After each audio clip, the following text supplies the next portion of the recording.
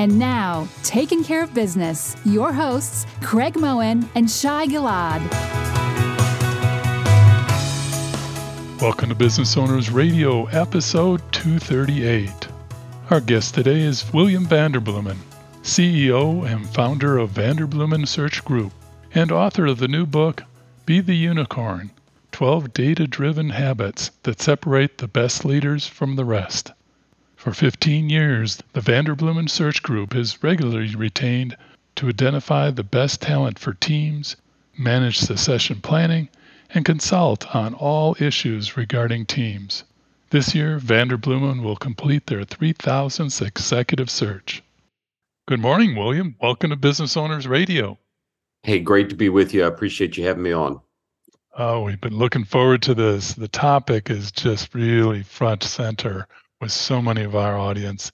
So it's going to be a fun deep dive into this topic area. And this is really a challenge from so many different angles as far as the change in our business world and recent changes over the last decade. So curious though, you spent a lot of time and investment into writing this book. And so I have to ask why and what led you to write it? Yeah. Well, that is always the question, isn't it? Everybody thinks writing this fabulous endeavor, and I'm glad I get to do it. But A, you don't make any money writing books unless your name is Rowling and you write about wizards. But B, just getting the thing out there. I mean, if you're a business owner out there, you know, like patience is probably not our strong suit, right? If you're a small business owner that's growing and having the message inside you and then having to get it out is just, it's not much fun. But this sort of came to me out of a research project we were doing to try and be better at our business. It's kind of strange. We're an executive search firm, and we get hired all the time to go find C-suite talent for our clients. And during the pandemic, we, like a whole lot of people, had some extra time on our hands because clients weren't hiring. And we dropped back and realized, you know, in every one of the searches we do, we have a handful of people that get a long format face-to-face interview. Well, now we've realized we've completed 30,000 of those long format interviews, and we were able to say, I wonder if we could find the best of the best. The kind of person that turns ahead, you meet them in 5 minutes and you're like, yes, I know that I want to be around this person. This person's a winner. So we said, okay, let's find the best of the best, and then let's figure out what they're doing that causes that weird reaction that just makes you like them immediately. And we thought if we could figure this out, then we'd be able to spot these kind of people faster, be better as a search firm. And so we figured out who they were, and it was pretty cool. And then we asked the question, okay, what are they doing? What do they have in common, if anything?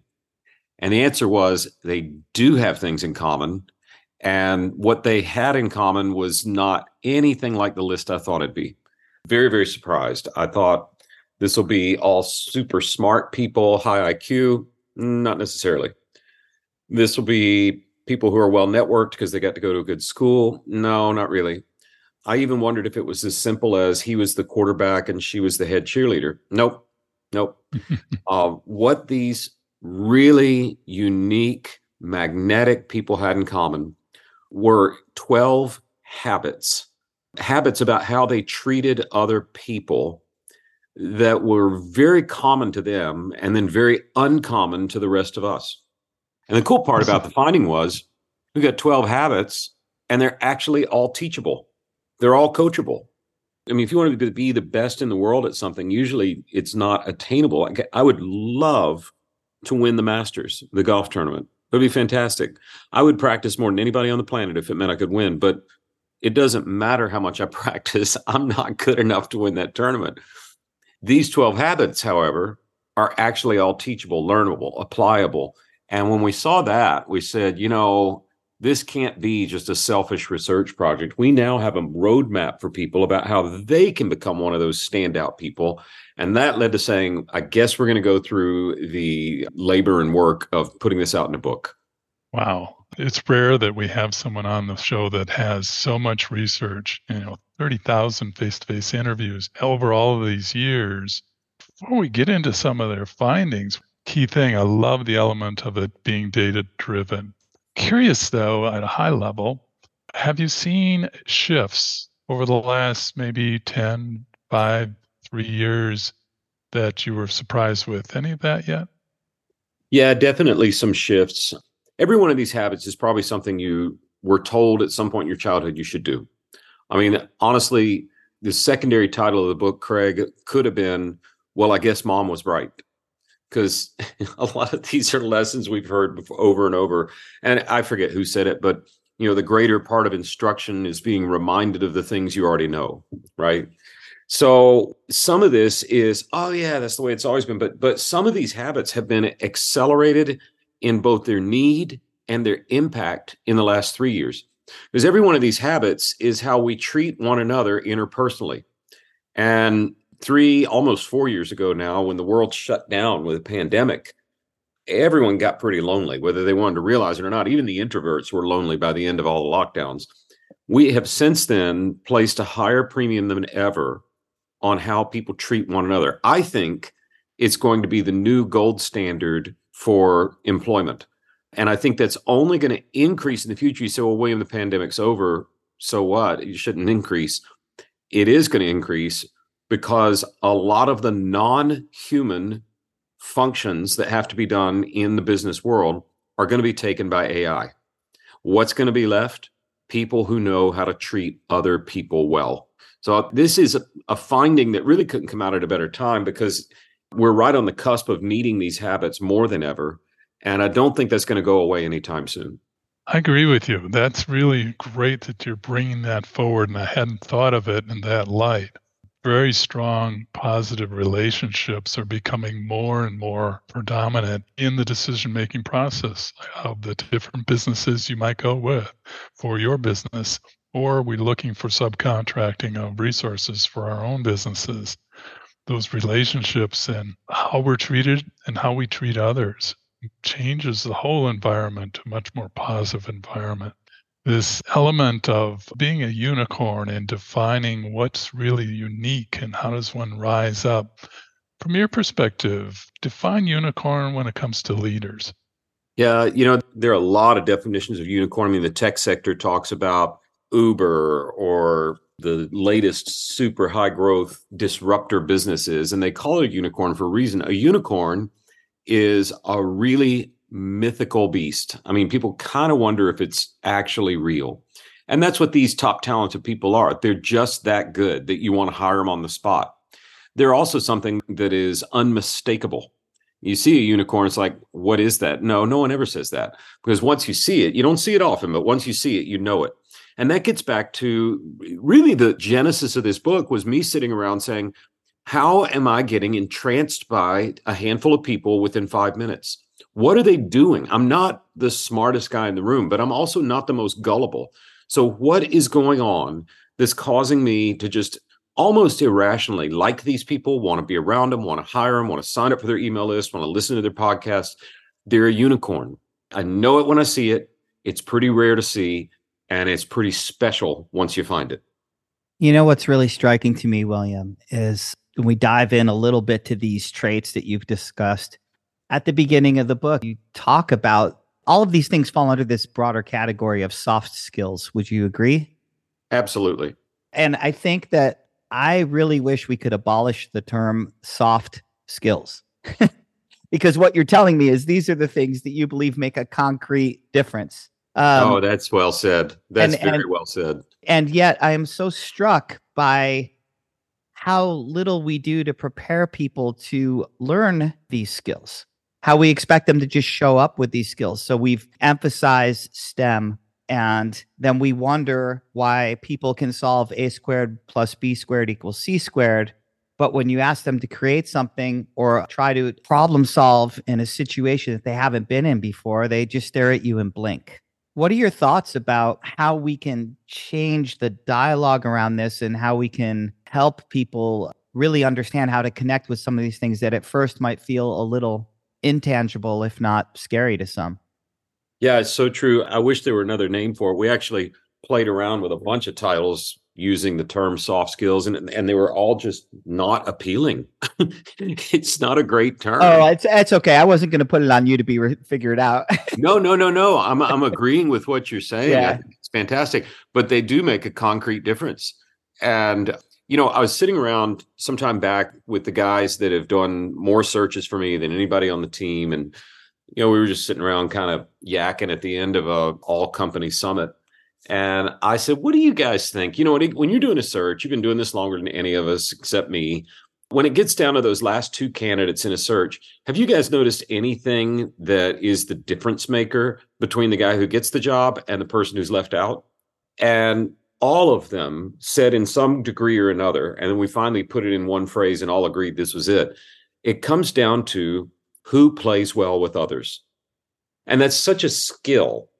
And you can call it soft if you want, but the ability to get along with others, to play well with others, to make people want to be a part of what you're doing, that kind of influence, it's gold. And I think that smart people are going to pay attention to that now, because what's going to happen pretty soon, let's take coding, for example. Okay, maybe somebody out there owns a business that does coding or some form of software development. I've met more people when we do a search for an EVP of coding or software. It's like the most brilliant coders on the planet cannot have a conversation with another human. So finding someone who can speak coding, but also speak to the client becomes an enormously valuable person in the equation. Now, think for a second about where coding's going. Coding is going to be automated. Human coding, I predict, will be very, very, very few jobs in the future. I mean, if I'm an AI, what's the first thing I want to figure out? How to code myself to be better. If I'm a coder for AI, what's the first thing I want to do? Figure out how my software I've already paid for can take over the coding that I'm paying people through the nose for. So smart people are going to look at this and say, oh my gosh, my future as a pure writing code person is over. But if I have the ability to take my coding knowledge and speak to other humans in a way where I'm getting along with others and they want to agree with me, they want to be a part of things, now all of a sudden I can make some magic. Even if AI is doing the coding, the human factor will not go away. So smart people, I think, are already starting to identify that more than pedigree, more than IQ, more than socioeconomic status, hiring people who are incredibly good with other people is going to be the new premium and the new gold standard. And when you look at the unicorns in the book and hear from them, you'll see they're pretty special. And these 12 habits, which are all fairly interrelated, when they come together and people are really focused on all 12 of them at the same time, it's almost irresistible. It's pretty special.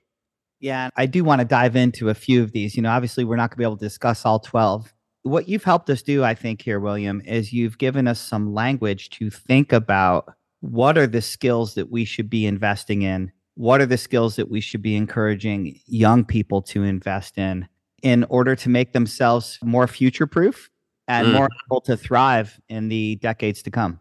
And so I think, when I'm looking at this, there's a few things that jump out. And the first one I'm going to say, because it's another one of those words that's sort of hard to follow, which is being authentic, right? The authentic is what you talk about in chapter 2. And this idea of authenticity, I feel like we know it when we see it, but we have a hard time decoding that. What have you discovered?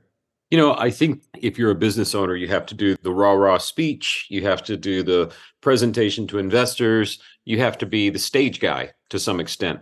I think the easiest way to understand the authentic is an authentic person. The stage version of William is the same as the backstage version of William. Or put more plainly, the work version of William is the same as the at-home version of William. Now, there's slight tweaks. I don't have to do as much leadership when I'm at home because we have lots of systems and my wife's amazing at running the household side of our house. But when you find someone that has no difference between the way they are in public and they are in private, then you find authenticity. And people can smell that. It used to be pretty easy to smell that. You'd say, well, if all they talk about is their success, they're not very authentic because we're all struggling. Now, I think it's almost more in vogue to talk about your struggles and your trauma, all of which are valid. But it's almost like the pendulum swung over to the other side where, we're leading with our pain. And people can smell when that's fabricated. I hear it all the time on podcasts and just turn them off. So when you have this stage person, the same as the backstage person, it just sort of shines through. And we found that people who can exude that authenticity rise to the top. So in the book, we do a case study of an authentic unicorn. We hear interviews from the unicorns we've identified and what they have to say about practicing and improving their authenticity. And then we offer specific concrete examples for upping your own authenticity. William, I appreciate that. There's those elements that you can almost feel, but you try to measure them. It's really challenging. But what I really like, and an element of the 12 traits, is the teachability. As Shai mentioned, this is something that should be taught within families. We expect our educational institutions to take care of all of this, but that sort of turns over the responsibility. So we as parents or guiders of young people to help them understand these traits and how to apply them.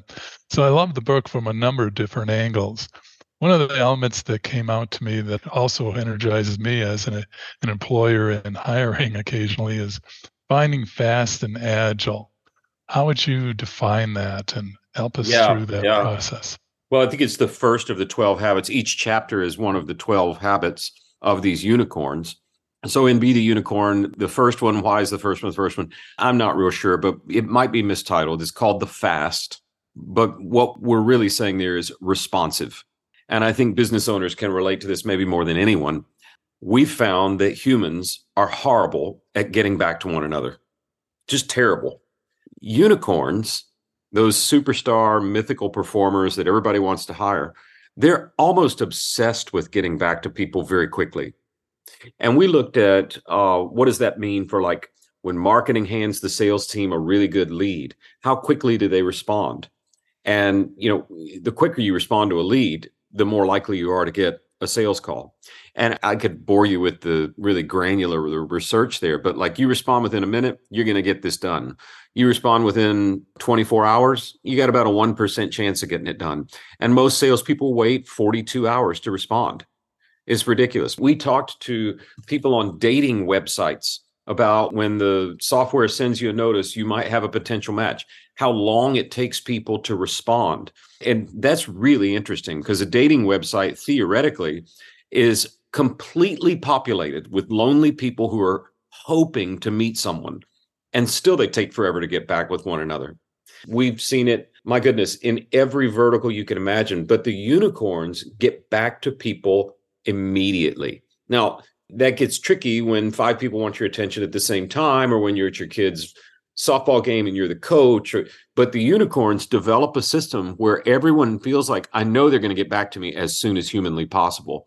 And what I've found is it's so rare that if you just respond quickly, you will stand out of the crowd. It happened to me by default.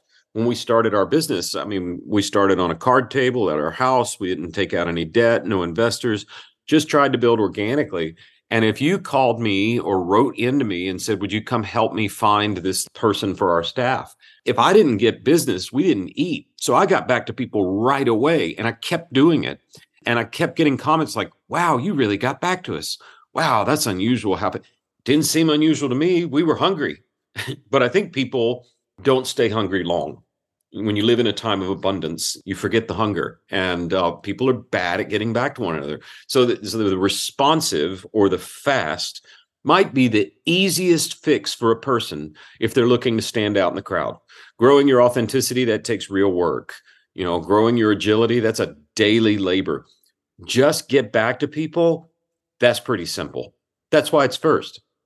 And it's amazing how that causes so many businesses to not have business in the fact that they don't value that. They don't create that as being a priority. We all get busy at different times, but even getting back, saying, hey, things are busy at the moment. It's important to me. I'll get back to you. Even that just sort of stems that time.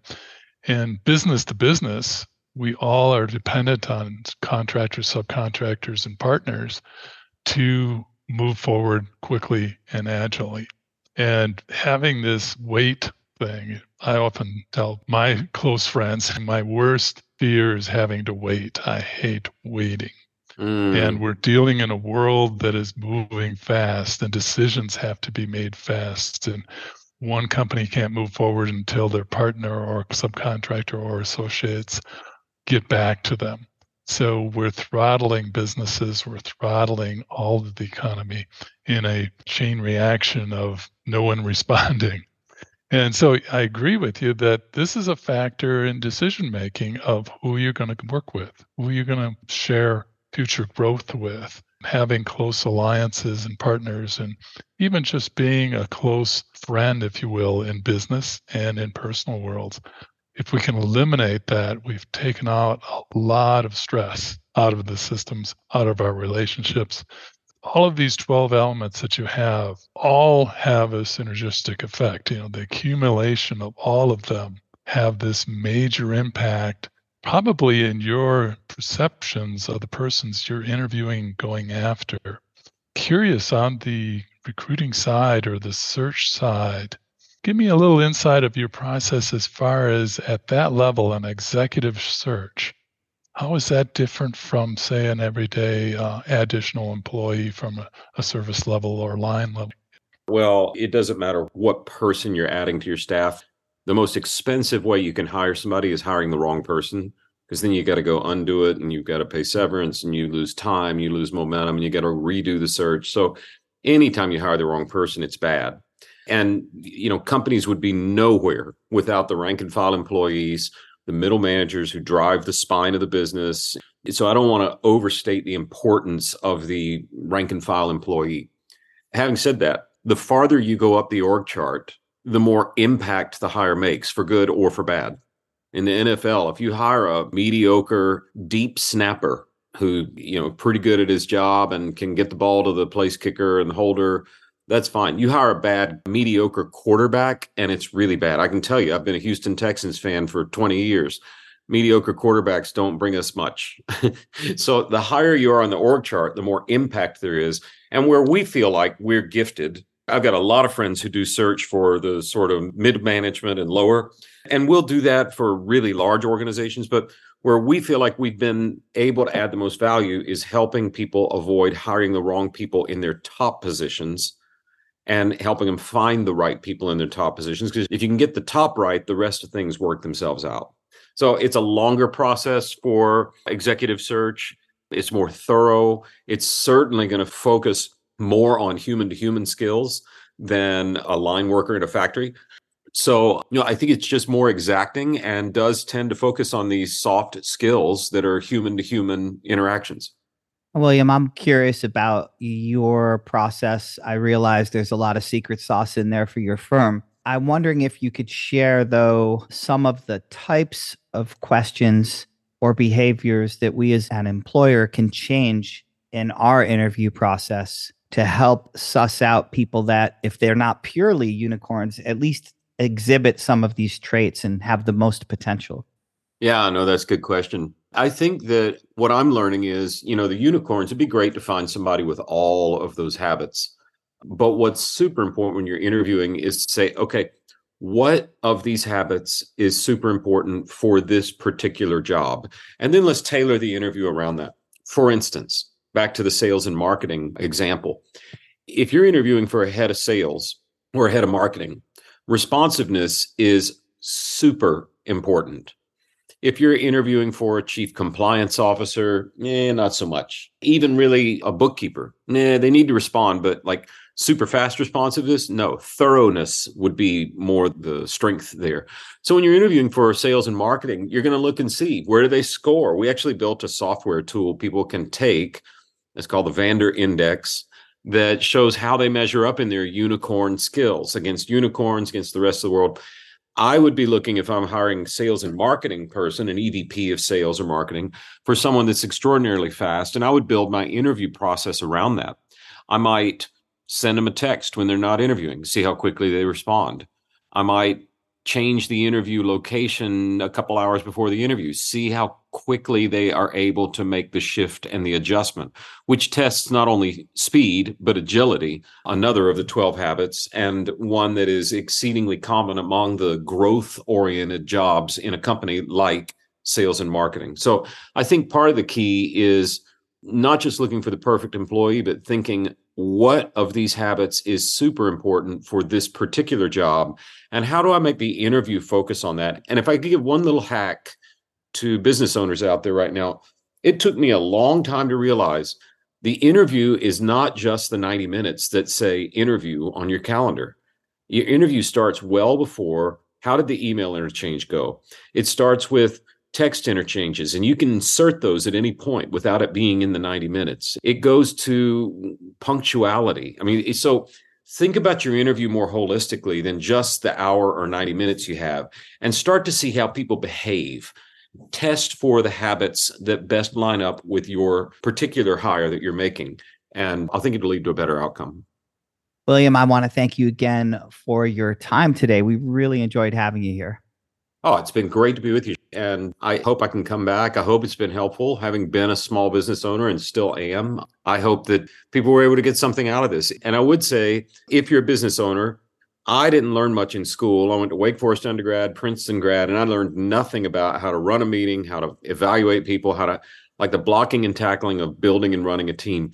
If you go to our website, Vanderbloemen.com, you can spell it however you want in Google, you will find it. That's how messed up my name is.